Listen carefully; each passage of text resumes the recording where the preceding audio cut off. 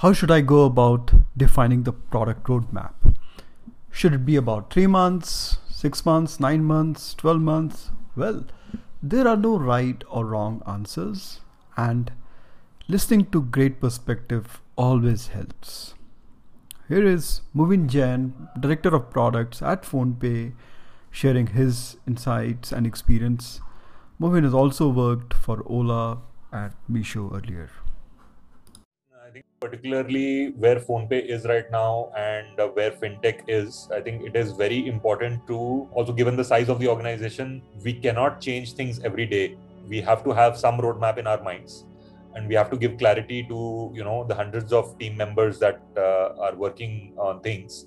At the same time, we have to keep some flexibility for regulatory changes to competitive actions and generally ecosystem changes and customer sentiment changes. So I think that fine balance is definitely one of the toughest things that we do every day. And I wouldn't say I have the right answer. We keep trying, get to a better answer every day.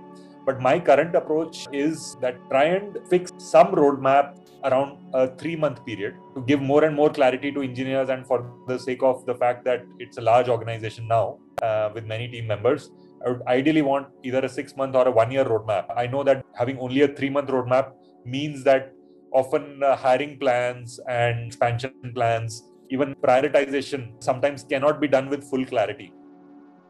But the good part is that people around me, my colleagues and so on, understand this, why we cannot plan for 1 year, and understand the, macro level uncertainty and why we need to keep some flexibility.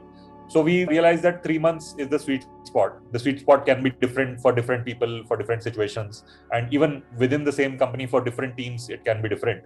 So for me, this seems to be working right now. And within that also, we keep some room for surprises. And those surprises will typically be of a regulatory nature. Most of the times now we've reached such a place where at least competitive moves, we don't have to react at such velocity that overnight something has to change. But yes, we do keep some room for surprises, maybe around 20% of the bandwidth.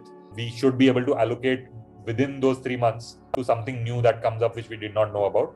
But yeah, the rest of it we try and freeze. Again, I would say we are not perfect, and we are not able to achieve everything that we set out to do.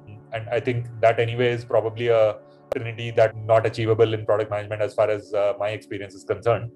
But I think if you're able to achieve 70 to 80% of what you set out to do, plus you're able to react to major regulatory or environment changes, I think that's a good place to be. And that is what we typically aspire for.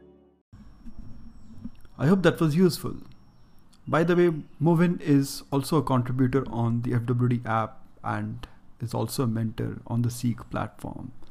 Go ahead and check it out.